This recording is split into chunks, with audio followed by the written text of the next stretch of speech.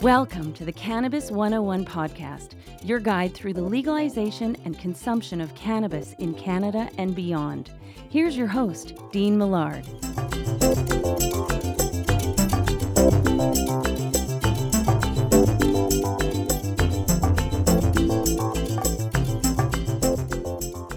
Hello there, and welcome to the Cannabis 101 podcast.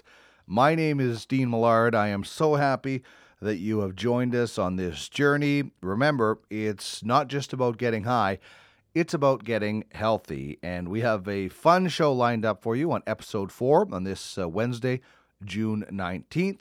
Riley Cote, former NHLer, is going to join us. He is now a cannabis advocate. He has a few different programs, Athletes for Care, Body Check Wellness, and he was a guy that discovered cannabis early in his life, I guess, and then used it during his hockey career in the National Hockey League. So looking forward to chatting with him. I've chatted with him before on my former radio show, Sports Night. Of course, What's That Strain is on tap. We're going with Riff today, the Sunday Special, and Subway Scientist, and our educator, Chris Ianson, will drop by a little bit later for that. This week in Cannabis News with David Wiley from OkanaganZ.com. We're going to discuss how Alberta is the Cannabis Kings. We'll talk edibles, drinks, and much more. Our cannabis character this week, Carl Spackler from Caddyshack, of course, played by the wonderful Bill Murray. I do something on Sports and More called Great John Candy Characters. It's another podcast you might be interested in, Sports and More. But we do Great John Candy Characters, and recently there's been a lot of Bill Murray, John Candy crossover, so I'm excited to discuss Bill Murray. In Tools of the Trade, it's DIY devices. You ever not had something to use your cannabis with, and you had to Google it or make it up?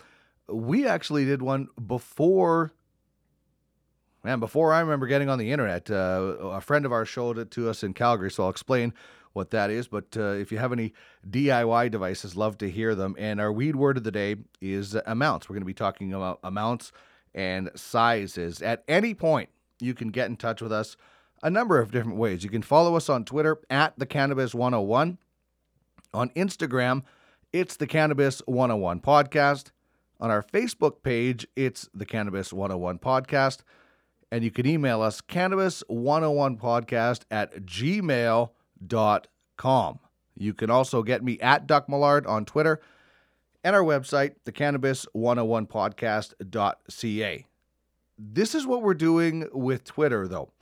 We're going to reward our 420th follower with a Cannabis 101 Podcast prize pack. So you will want to get over there and follow us if you don't, and spread the word to your friends, and somebody could be getting a Cannabis 101 Podcast prize package. You mind if I do it, Jay? Okay, let's continue the show now with our cannabis question. That's how we'll start every show from now on. And today's question is, how do you consume? What are the best ways that you find to consume your cannabis? Pope's Nose on Twitter says, Herb 1, Vape 2. For Herb, he says vape. For smoking, he uses a bong or a joint and then a pipe. He says hash, the good ice water extracted kind, and edibles are awesome. And Mick Oilers says a dugout, which is basically like the one-hitters that you see. I don't mind those. They're pretty convenient. I have a friend that uses it religiously. For me, if I'm at home, I'm going with the bong.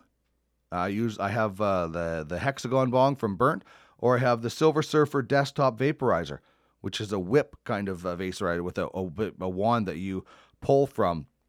When I'm out, I'll go with a pipe. I can carry a pipe. I've got the Wolf grinder. It's a 6-piece. It has a pipe and grinds for you. Or, of course, the joint. I had a fire the other day out at a park and took the old cone joint, and it was really relaxing. So how do you consume is our cannabis questions. Feel free to chime in on any of our social media feeds or email and let us know, and we'll get to your responses on a later show. Okay, what goes well with is a segment where we talk about anything that pairs well with cannabis. I've talked about listening to Beck. I've talked about camping, we talked hiking. Today I'm going with something that you could just, do at home. I love video games, but I don't play them very often. I have 3 video games that I play. Red Dead Redemption 2, classic game, and RBI, Major League Baseball Road to the Show. I have a Metal Gear game that I don't play very often, but those are the 3 games that I own for my PlayStation. I love playing Red Dead Redemption 2 and having some nice, relaxing indica cannabis late at night. I'm a big Western fan, so I'll put a Western on the other TV that I have in my office, throw the game on, consume some cannabis. Beautiful. So that's my what goes well with. It is playing the video game Red Dead Redemption 2, but there's so many things you can do. I just like listening to music, movies, books. We'll get into so much more down the road. So that's what goes well with, and it's anything that pairs well with cannabis.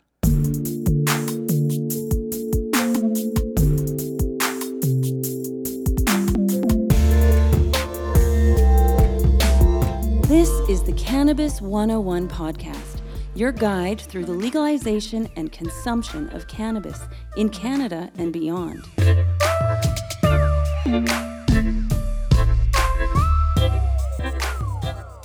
Very pleased to welcome Riley Cote to the program, former National Hockey League member. You could follow him on Twitter at Riley Coyote. That's Rilee Coyote. And Riley, thanks so much for being a part of the program. How and when did you discover cannabis is something more than just a plant that gets somebody high? When did you discover, and how did you discover the many benefits that you're now promoting? Sure, I think there was a little bit of a learning curve, with my cannabis use and really identifying how it was helping me.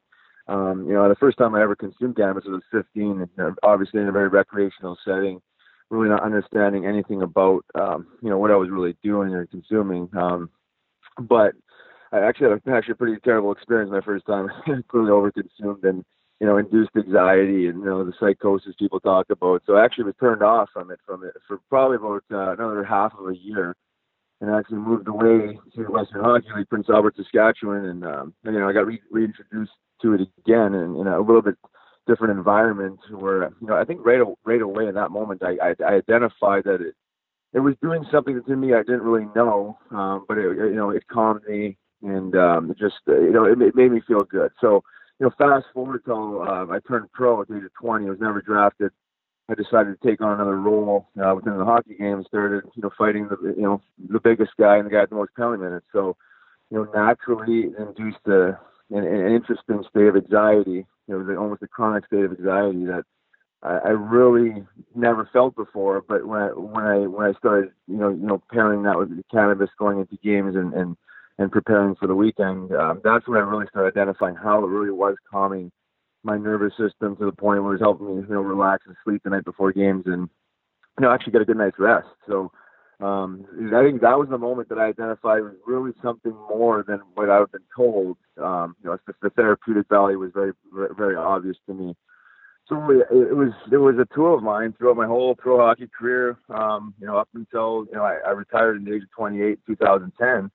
And my physical body was breaking down. I had some, collateral damage from fighting, concussion-wise. And I was at a crossroads in my life, and that's when I started to change a lot of my daily behaviors, eliminating some of the toxic behaviors I was engaged in, drinking and overeating. I was so consumed with eating calories, and they were empty calories. And I transitioned from more of an animal-based protein diet to plant-based protein, and I started, understanding the nutritional profile of the hemp seed. And that's when it really sparked my interest, this whole other world of cannabis, into the nutritional world of, omega-3 fatty acids and digestible protein source. So I grabbed the book. It was called Hemp for Health. And that was the book that changed my life. And it was, it just opened this whole other world of healing, right? These non-psychoactive cannabinoids, it kind of put in perspective of the science behind THC, and just this whole other world of industrial applications, from building materials to biofuels to the food and medicine. So naturally, very, very passionate about it from that moment on. I'd already been a believer in it, but didn't understand it, and then that was it. For me, it was on from there, and it's been an amazing ride. We had a guest, J.D. Netter from Yellowhead Hemp Co. here in Alberta on recently, and hemp is a hero. It is ridiculously amazing how good this plant is, and we should have hemp farms spread out all around the world for the amount of help it does to the environment. So I'm glad you're on board with that and spreading the word, and I think it's wonderful. I wonder though, as a player, did you conceal your use or was it looked upon as something that people used to, like the reefer madness mentality of cannabis use? What was the perception of you using cannabis, or did you conceal it? I mean, I guess you could say I concealed it to some degree. There's always a group of guys on every team that I felt I could trust, and they were a little bit more liberal with their cannabis use within the locker room, but not physically in the locker room, but talking about it in the locker room. But then there's another group of guys that are more conservative, and when you're younger, it seems to be always the older guy, right? So I'll keep it away from so and so because we don't want him going to the coach, or you know what I mean. So there was a fine line, and certainly we weren't promoting this. We weren't talking about it, as a healing tool to help change public perception. So. Again, it was, I guess you could say it was pretty concealed, but there was always a really strong handful of guys, 2 handfuls of guys on each team that I played on that were, outside of the rink, were pretty liberal, with the cannabis use. So. Well, here in Canada now, of course, we are legal, and I think that is that and information about what we're talking about and what we will be talking about is how you change that public perception and that stigma that cannabis isn't something that you should have to hide away in a brown bag and go in back alleys. There's lots of non-THC psychoactive uses for cannabis that we can discuss, and I guess that leads us to Athletes for Care and Body Check Wellness, 2 things that you're co-founder of that I'd love to learn more, and our listeners I think would love to learn more. So tell us a little bit about Athletes for Care and Body Check Wellness.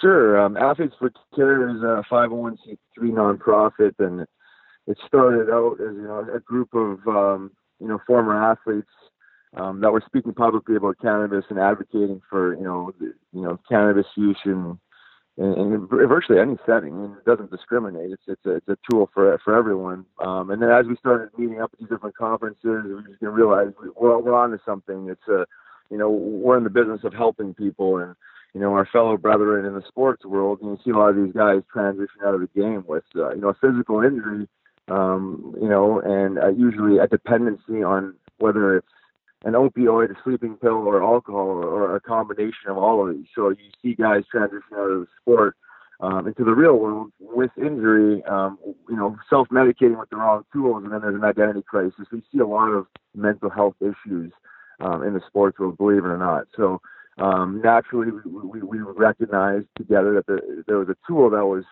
basically being kept from us that could help alleviate a lot of this darkness that we see in pro sports, even leading up to it, substance abuse of alcohol and pharmaceutical drugs. So it started off with it basically being a resource to introduce guys to alternatives, and it's expanded to basically helping guys find identity and finding a purpose after hockey and healing people and really helping, push the public message, through sport, to help, increase quality of life for all. So engaging in research initiatives, it's been around for 2 years now. So it's pretty powerful. Some of the guys have been able to help, and again, trying to change, drug policy through sports, and constantly talking with the alumni associations and the players association, because we've identified that there's clearly a better way to manage your players' health and, prevention of injury and,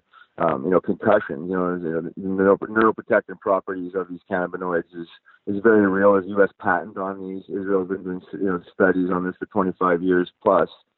So it just naturally made sense. There's a sports platform to normalize cannabinoids and introduce this as a positive healing tool for not just selfishly athletes, but for all.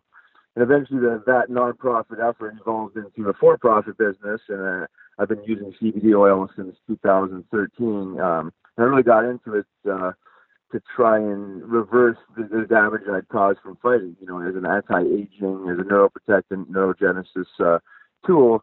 It's been unbelievable for me. I still take it to this day, as well as some dry flower THC. But I started a hemp-derived CBD company. It's based, the office is based in Westchester, PA, but everything is grown in Boulder, Colorado, processed in Colorado, high-quality organic hemp products. So, from tinctures, capsules, topicals, we're getting a few different delivery methods. But, again, just trying to provide a sustainable tool for the common man. This is for whether you're an athlete, the common man. Everyone has to recover. It's managing inflammation, managing pain, managing anxiety, stresses, improving sleep quality, and then protecting the brain. So it seems like a perfect fit for all, including contact sport athletes. So that's Body Check Wellness in a nutshell. That is, it's spectacular, and you're right. There are so many uses for the plant in whatever form you want to. And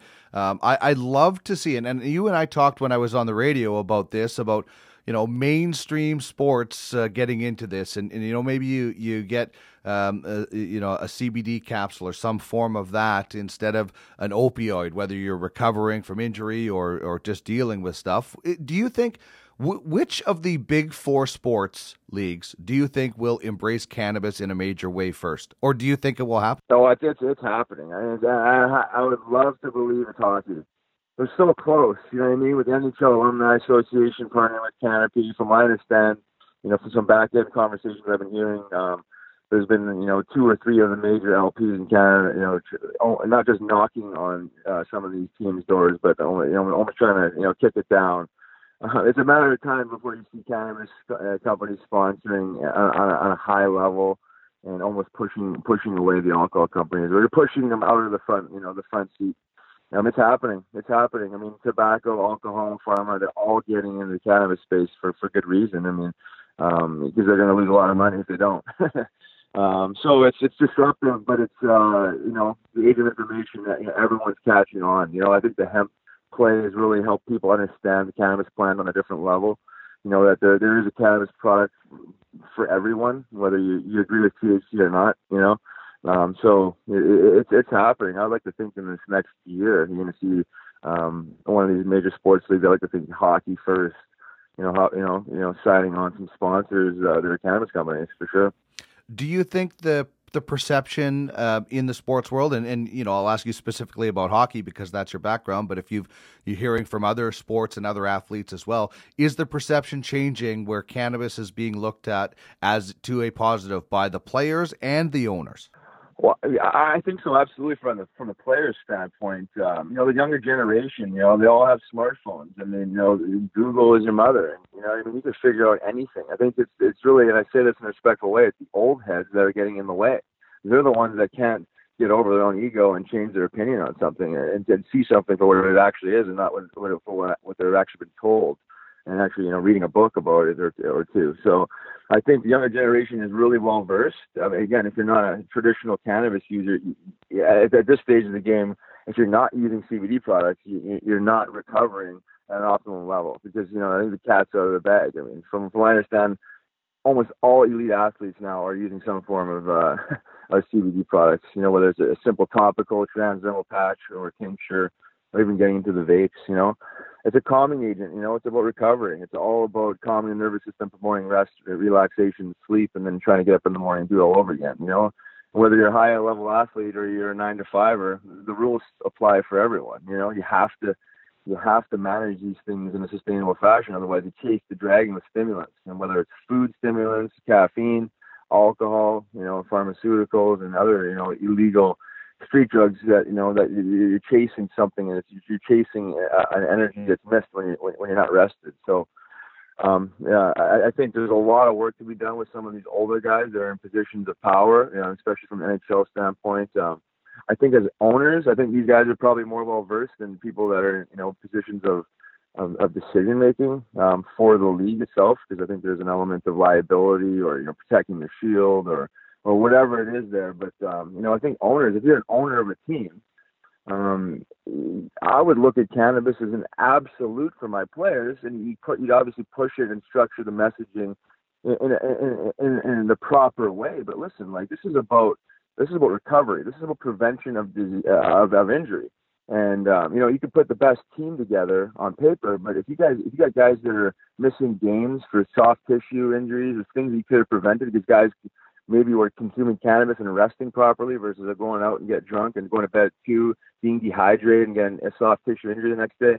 Whatever the case may be, protecting the brain. Maybe a 6-week concussion could be minimized to a 2-weeker or maybe a day-to-dayer. And that's the difference in making the playoffs and not making the playoffs and winning a championship, not winning championships when you're missing man games, especially from your high-end guys. So I would say from an owner's perspective, this is it. I mean, this is what you want your players taking, opposed to self-medicating with alcohol and self-medicating with an opioid or a sleeping pill or muscle relaxer. And that's the culture we live in. That's not just in sports. That's the bubble I come from, but it mimics society. And we have an opioid crisis on our hands. We have an anxiety and depression crisis on our hands. There's an obesity crisis. We are sick, and we've been fundamentally misled. And cannabis, hemp, everything in between that in that plant is a result of that being outlawed. There's an imbalance. There's an imbalance in public health. There's an imbalance in environmental health. Industrial Revolution essentially pushed out natural resources. Hemp being the most obvious one. From building materials, like I said, the textiles. Just anything you can do. You see around with plastics, and the food industry is poisoned. We talk about addiction and substance abuse. We don't talk about sugar, refined sugar, not fruit sugar. To me, that's a definition of a Schedule I drug. So we got this thing ass backwards. We're smoke and mirrors. They make it seem like it's about public health and looking out for the better good of people, but look at the stuff that's legal. You know what I mean? And we are sick. We are addicted, and I think the cannabis plant has the ability to at least bring some balance back into it. But as it stands right now, I mean, we've hit the bullseye on the wrong target, in my opinion. Yeah, I strongly recommend just Google, if anybody doesn't know, Google what hempcrete is and the amazing benefits of building a house out of hempcrete could be. He's Riley Cote. You can follow him on Twitter at Riley Coyote. That's Rilee Coyote. 156 games with the Philadelphia Flyers, and now involved with Athletes for Care and Body Check Wellness. You can find out more of that on his Twitter handle at Riley Coyote. Riley, thank you so much. The information was awesome, and I hope more people and former athletes and current athletes think the way you do, and we spread this message even more. And I hope we can chat again down the road. Absolutely. Appreciate you having me. What's happening? We'll tell you right now on This Week in Cannabis News. Talking the big stories in cannabis with David Wiley from OkanaganZ.com. This is This Week in Cannabis News. And David, in your Wednesday newsletter that went out through email, there's the great story that Alberta loves its cannabis. And I'm a proud Albertan. Hi, Dean. I thought that you'd like that story. And here in BC, we know Alberta generally for its red license plates, as we see them coming through the province during the summertime. And legalization has brought some surprises when it comes to statistics. I remember when we got these first stats, it showed that Nova Scotians were actually the province who consumed the greatest amount of cannabis. And now we're seeing that Alberta is surpassing that.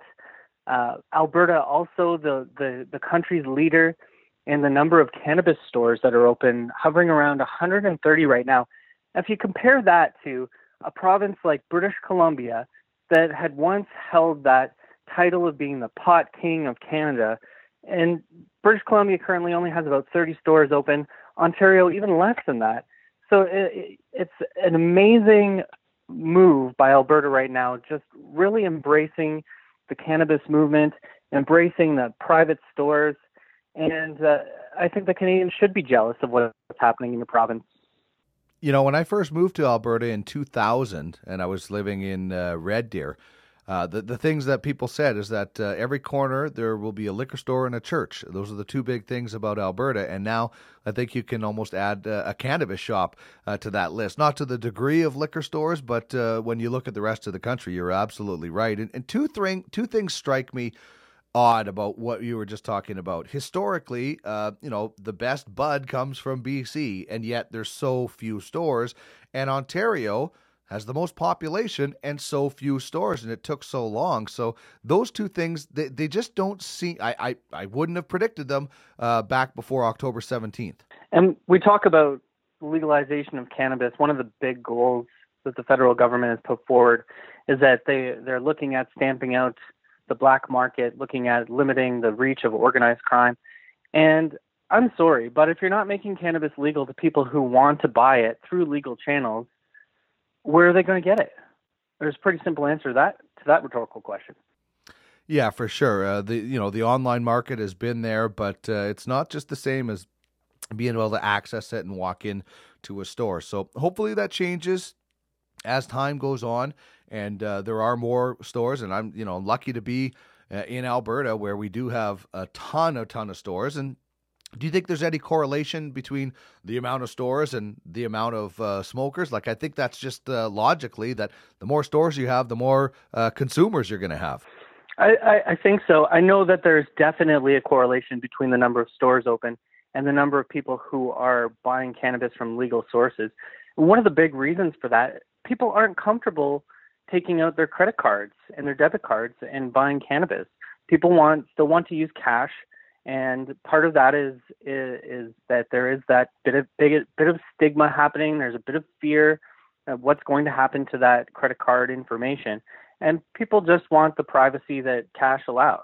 And that's something that we need to grant people. You could find more about this story at OkanaganZ.com and sign up for the 3 times a week newsletter that goes out via email. We are speaking with David Wiley from OkanaganZ.com. And another story is that WeedMD is changing its name and branding to Color Cannabis.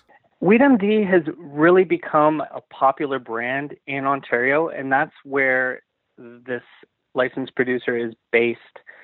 They've started to get their product in other stores, and initially I thought it was maybe a bit of a dumb move to rebrand right when you're starting to get some real traction.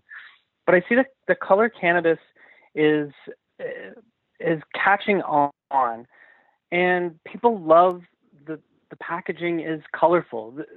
This is really interesting to me because the packaging laws and restrictions are so tight and so regulated that in order to stand out, it's the little things.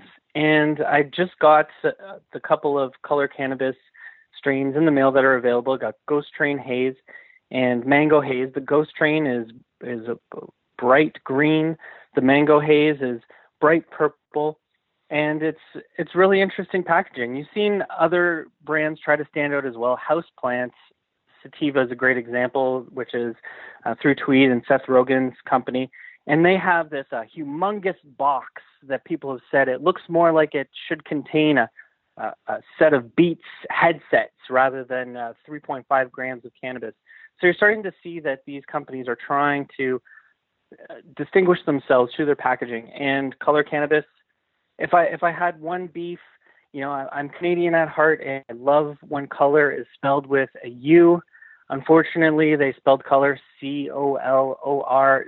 Breaks my heart a little bit. Yes. And they've definitely taken some flack online for that.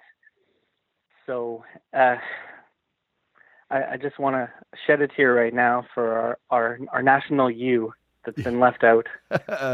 That is really too bad, especially you spell it like we spell it. Anyway, so that leads us into an interesting situation that's, and you talk about the colorful packaging. When we talk about edibles that will come in season 2 of cannabis legalization, that's the exact opposite of where that trend seems to be going. The fact that the restrictions, they're laughable when you compare them to alcohol, and so is a lot of things with the advertising and such. But it's interesting when they change to color cannabis, and there's such strict regulations on exactly that. The regulations, they're very vague, but they are there, and that's one of them that seems to be going against what color cannabis is doing. Mm-hmm. And you go on to the BC government liquor store, and they're selling Bailey's strawberries and cream. And it's beautiful packaging. It's nice and pink and very alluring. Something that my 9-year-old daughter, I'm sure, would love to sip on because it sure looks tasty. And we talked a little bit about this last week, where one of the areas that the government is really going wrong is making us feel like we're carrying something just dirty when we leave a cannabis store. Just want to slip that into a brown paper bag and go smoke it out of sight and out of mind. It's just not going to work. People want cannabis normalized. Great, we've legalized it. It's available. It's become a tax base. This is a part of the fabric of our society, and let's treat it as such. I couldn't agree with you more. I think that, to get rid of the stigma, you have to treat it like a product that should be available just like anything else. Not I understand the restrictions on you don't want to get it in the hands of children. I totally agree with that. But you don't want alcohol to get in the hands of children either. And you can walk down a storefront and see a case of beer in the window. So it is ridiculously hypocritical. I hope it relaxes over time and gets to the proper level where we can market this product for what it is. And there's so many great benefits to it. So hopefully that changes. But the hypocrisy in everything, when you look at, you're treating cannabis like tobacco instead of alcohol, in my opinion. Mm-hmm. It really shouldn't be a dirty little secret. I don't think that we need to treat Canadian adults like children. Absolutely agree with laws and regulations that will do their best to keep it out of hands. People who are 19 and younger, let's have a little bit of trust that Canadians are smart enough to talk to their kids about this, and that the right kinds of packaging, not draconian restrictions, are going to help in that end goal. Right. And finally, we wrap with the story of Molson Coors, a very big name in the beer industry, joining with Hexo Corp, which is becoming a pretty big name in the cannabis industry. And they're going to have, they say, a cannabis drink on shelves as soon as it's legal. What do you think about the Molson Coors joining into the cannabis game? I'm interested to see what they bring to the table. I'm more interested in seeing what some of the smaller companies do. But of course, with these bigger companies, there's an opportunity for them to lead by example. We've seen that with Tweed. They've done quite a bit in making sure that some of these boundaries are pushed that we're talking about today. I'm very, very interested in what they're going to be calling these drinks. And cannabis-infused yeast extract, names like that are being thrown around tongue-in-cheek, of course. And another challenge, we were talking about some of the packaging, and the head of this company has compared the packaging to making these drinks look a lot like toilet bowl cleanser, which I think is hilarious. It actually really does. It looks like some kind of a cleaning agent. And again, the goal here seems to be to make sure that the right people are picking it up. But it's so limiting to businesses that really have invested a lot of money in developing these products and don't even have a clue as to what to name them. The other side of that is that Health Canada won't approve anything beforehand. So you could come out with a name, bring it to Health Canada. Health Canada won't give you approval for that. You only find out after it goes to market whether or not it's okay. And that just seems silly to me. Well, that's just wasting marketing money that you have put into what you're doing. And the other thing, and this goes back to some of the regulations that we look at, the amount is going to be so small that it's going to be akin to the little the bottles you get on the airplane or in the minibar in your hotel. So that's also something that's, I think a bit of a stumbling block for people wanting to get this into the right hands of people. Imagine having to buy a single shot bottle or 30 single shot bottles. It's ridiculously wasteful. David Wiley is with OkanaganZ.com. Check out the website and sign up for their 3 times a week email newsletter. David, as always, thanks very much for joining us, and I look forward to chatting next week. Always great talking to you. You got a joint? No, not on me, man. It'd be a lot cooler if you did. Time now for Cannabis Characters. Dopest dope I've ever smoked. Celebrating the best from fictional 420 film. Hey, I am your stoner. And beyond. Heavy girl with that, man. Is it heavy stuff, man? Today we are talking a wonderful cannabis character from a movie that wasn't the main star, but comes from a big name actor. Right. I invented my own kind of grass, too. Did you know that? Look at this. This is registered. Carl Spackler Bent. Of course, that's Bill Murray as Carl Spackler, the assistant greenskeeper at Bushwood in Caddyshack. And this is an all-time favorite for a lot of people, golfers and non-golfers. Chevy Chase, of course. And the interesting thing about Bill Murray's whole character is he's not a big character in the movie. He's kind of a side character, but he was doing Saturday Night Live. All of his lines were pretty much unscripted, improvised, especially that famous Cinderella speech that he gives about former greenskeeper, now at Augusta. All of that was improvised. So pretty cool to see Bill Murray improvise such a funny character.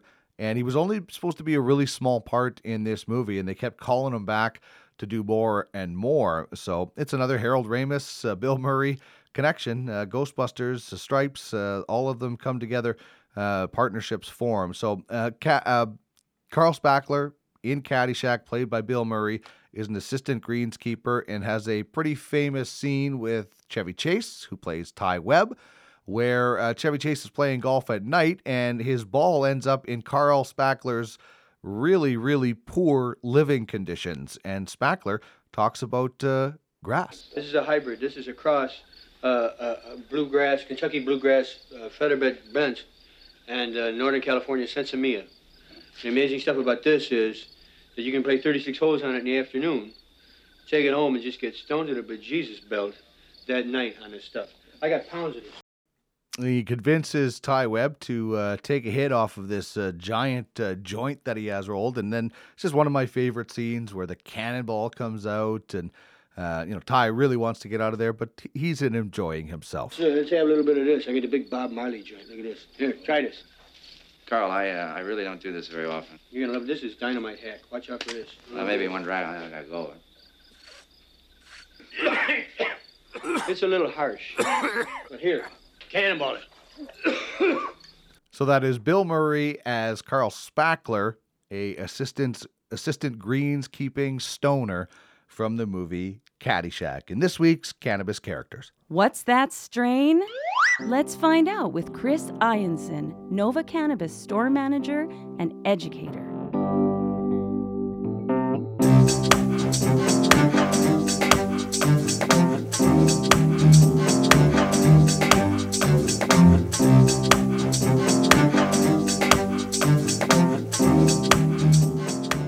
Today we've got a couple of, I'd say, certainly one special strain that we're doing on What's That Strain. Chris Ianson from Nova Cannabis on White Avenue joining me in the Marsh here in St. Albert. Thanks as always for making the trek out to St. Albert, Chris. Thanks for having me today, Dean. We are looking at a couple of strains today, one Sunday Special and one Subway Scientist. So a lot of S alliteration. I love alliteration in my broadcasting career. I always tried to go, anytime there was any alliteration I could use, I went with it. So I'm pretty excited about some interesting strains today with some pretty interesting history. And let's start with Sunday Special, which is a sativa, and the LP is Riff and Afria. So tell me a little bit about Riff, Afria, and what else is under their umbrella.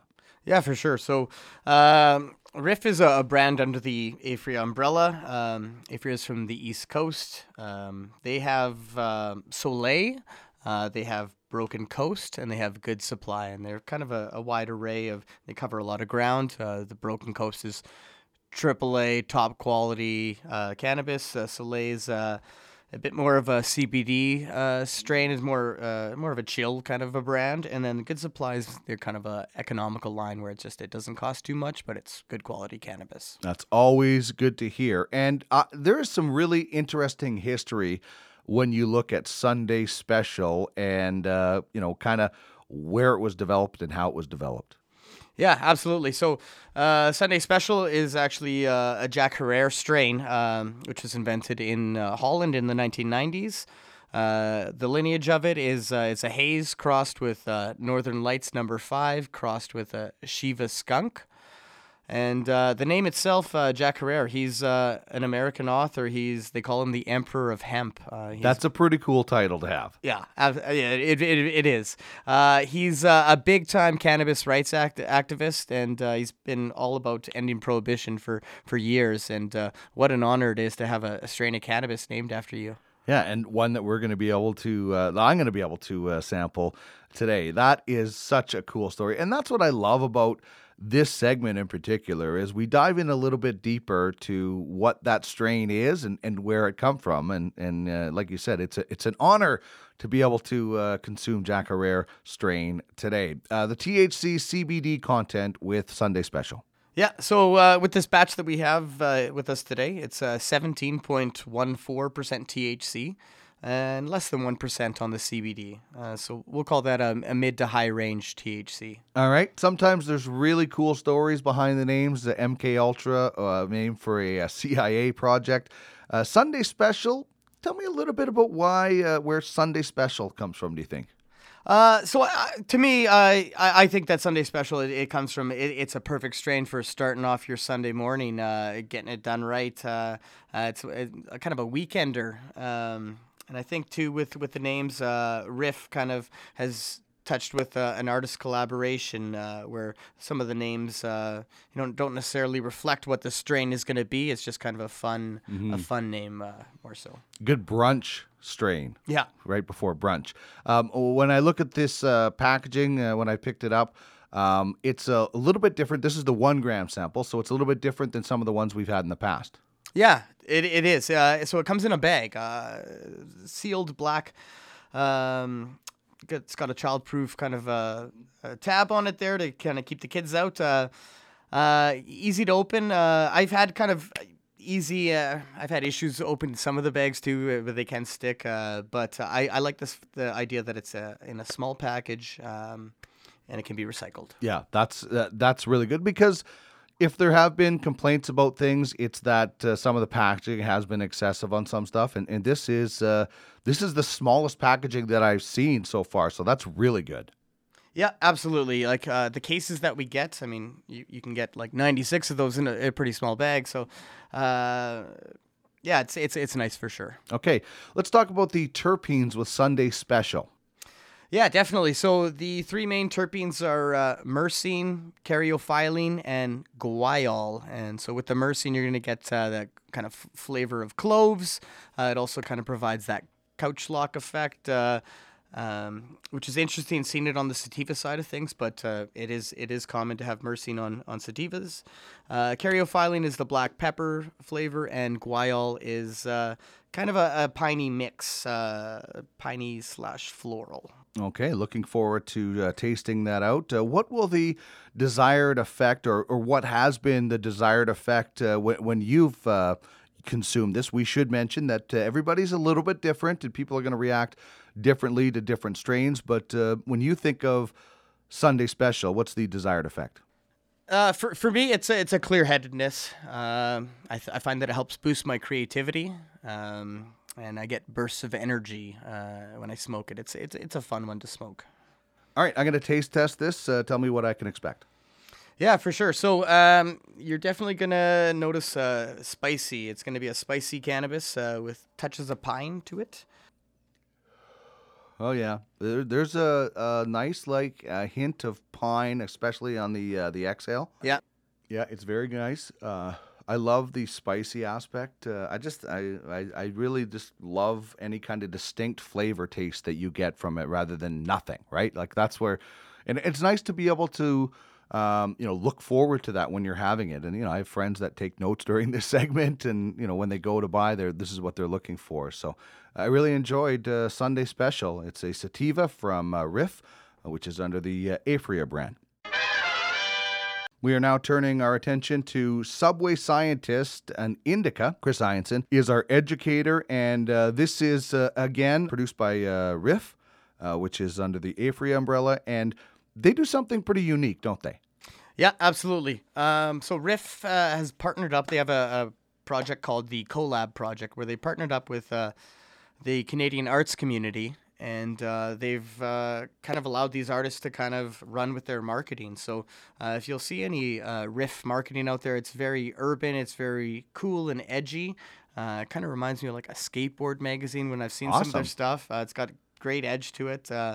It's a really neat project, though, partnering up with those artists. Yeah, it's a really cool way to promote and market their brand, almost not really organically, because you are contracting this out, but it's just a different way than a billboard or a commercial, and there obviously is restrictions on what you can do. So I like that. I like that idea, and I like that creativity that they came up with that, and that leads to more creativity in promoting their brand.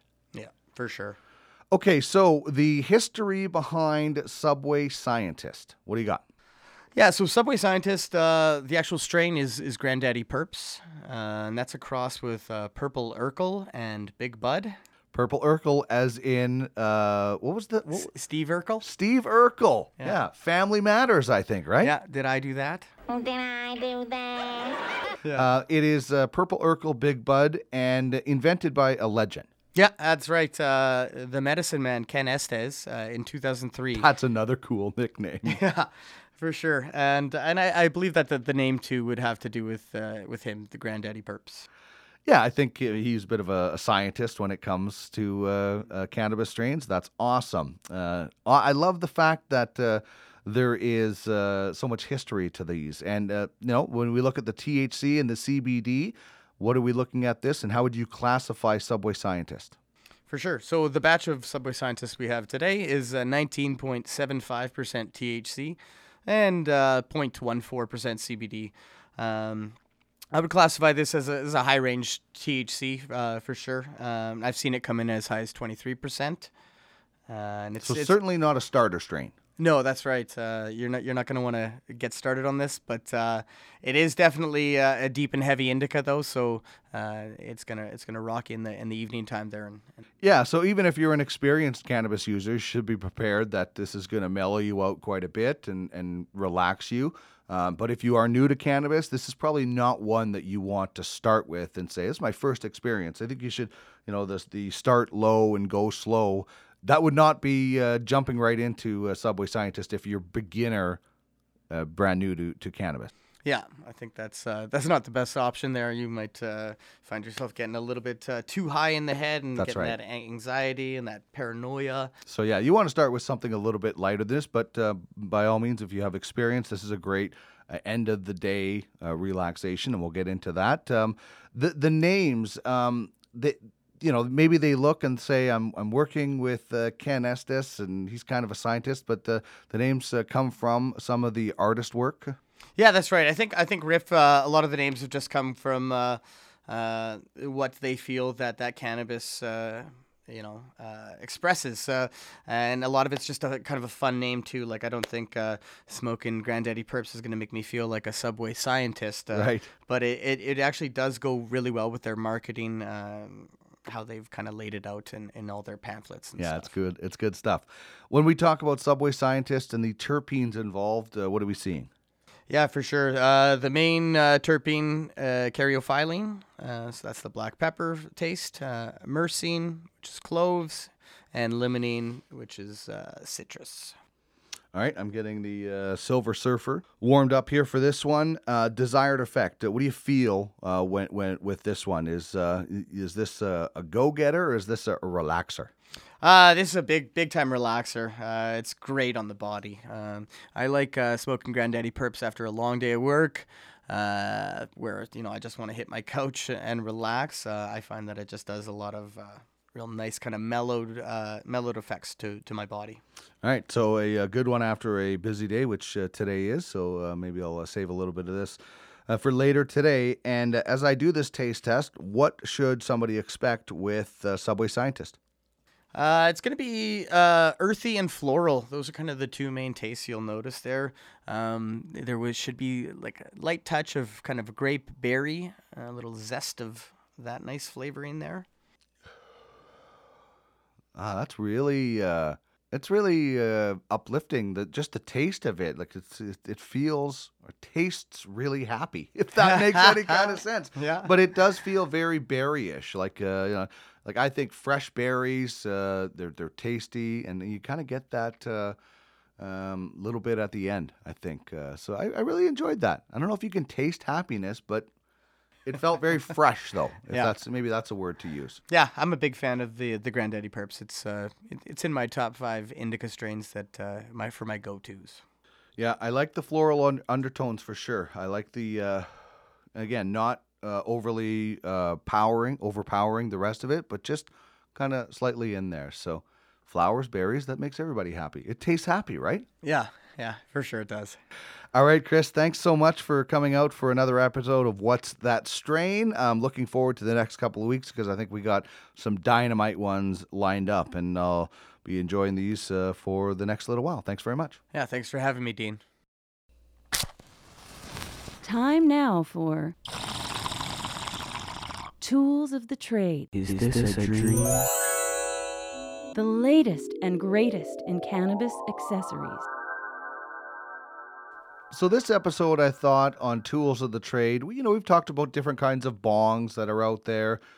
I think we've done different kind of joints and things like that. So today I was thinking, how about some do-it-yourself devices? I think there's some cool ideas out there. And, I have one that I tried many years ago. When I actually didn't have anything to use, and a friend showed us it, and I'll share it with you. Now, I should stress, you should go buy a good apparatus, whether it's a pipe, a bong, or good rolling device if you can't roll. This is only last resort, and maybe some party tricks as well. So one of them, first of all, a banana pipe or an apple pipe. I'll get to an apple in a different situation, but the banana pipe is cool, and this is kind of a neat, if you can perfect it, you could pull this out at parties, and people think it's pretty cool. So just go out and Google it, but the banana pipe is not terribly difficult to do. And it's, rather than me explaining it to you, there's lots of videos out there that are like that. There's the water bottle bong, pretty simple. You just have a plastic water bottle, poke a hole in the top, and, you basically use that. You got to create a bowl on top. But it's fill it up with a little bit of water and it becomes a water bong. The dab apple. I don't do a lot of dabbing. I've never dabbed before, other than in sports when it was popular. But there's something called the dab apple. The wiffle ball bat steamroller. This is pretty cool. You basically heat up the plastic of a wiffle ball bat at the end, the fat end, and create that's what you're going to inhale from. And then you'll do a smaller hole near the grip. That's where you put in your joint. And basically, you inhale your joint that way. So that's also good for parties in the backyard or something. The juice box bubbler. So you're going to have to need a stem and a bowl, but you use the straw to inhale from, and you leave some of the juice in there because it apparently adds to the flavor. And then for me, it was the 2-liter water bong, yeah. It was a 2-liter pop bottle that we took, and we cut the top off, so you had the opening, and then it widens to the fat part. So we went down just past where it widens to the fat part. You don't really need the bottom unless you wanted to recycle it. You get a pot of water, and you put, say, half to 3/4 of the water. Then you get tinfoil. And again, I don't recommend this unless it's a last resort. You poke some holes in the tinfoil. You put your cannabis on top of the tinfoil, and you kind of create a little bowl in there that it can sit in. And so you take the 2-liter pop bottle, put it into the water all the way down to the bottom of the pot. Light it, and slowly lift the pop bottle so it fills up with smoke. Don't take it all the way out because you'll lose the smoke. Carefully take the tin foil off and inhale as you're pushing the 2-liter bottle back down. This was like 1994 when I was living in Calgary, and a friend of a friend showed me this. Shoehorn, I think, was her nickname. But anyway, she showed me this thing, and it was really cool. I was like, wow, we just made a water bong at home. I've only tried it a couple other times just because we didn't have anything to use. But that's a little bit of tools of the trade as we talk about do-it-yourself devices. As mentioned, you can always chime in with us on Twitter at the Cannabis 101. We're on Instagram at the Cannabis 101 Podcast. Join our Facebook page, the Cannabis 101 Podcast, and you can email us, cannabis101podcast@gmail.com. You can also follow me on Twitter and check out our website, cannabis101podcast.ca, and chime in with some of your do-it-yourself devices. Bud, dope, flower, ganja, Mary Jane. We all have our own language when it comes to cannabis. Herb, John Lennon, plant, Thai stick, salad. So let's explore another weed word of the day. Samuel L. Jackson, The Hobbit's Leaf, Lady Gaga, 420.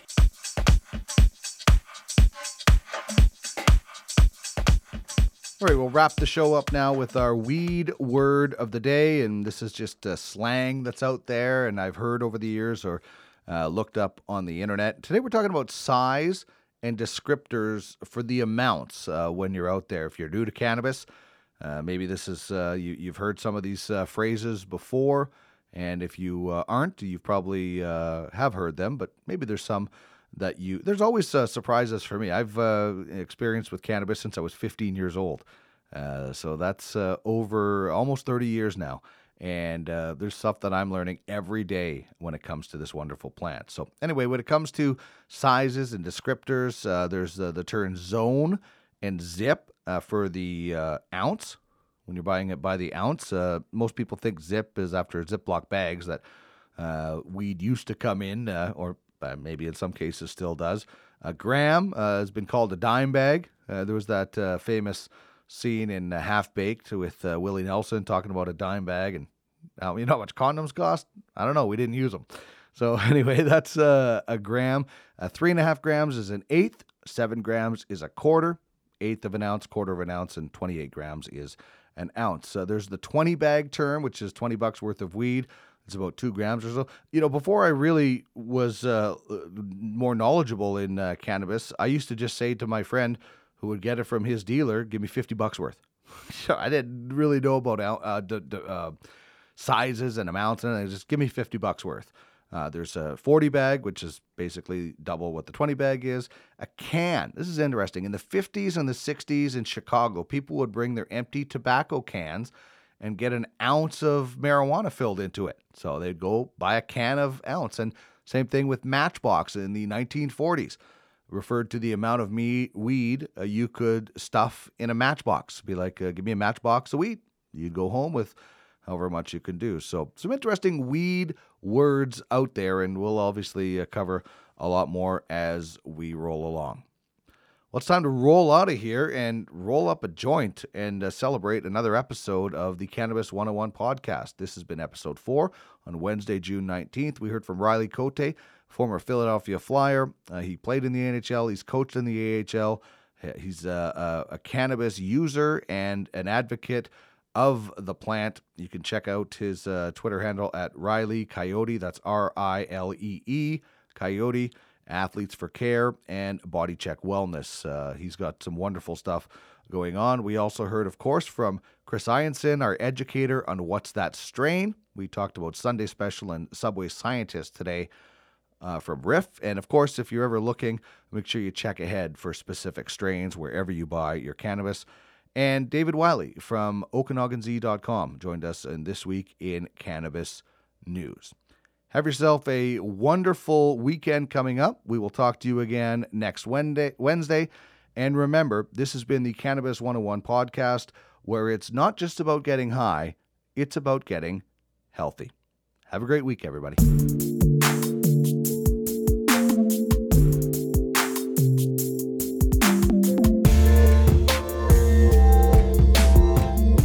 is the Cannabis 101 podcast, your guide through the legalization and consumption of cannabis in Canada and beyond.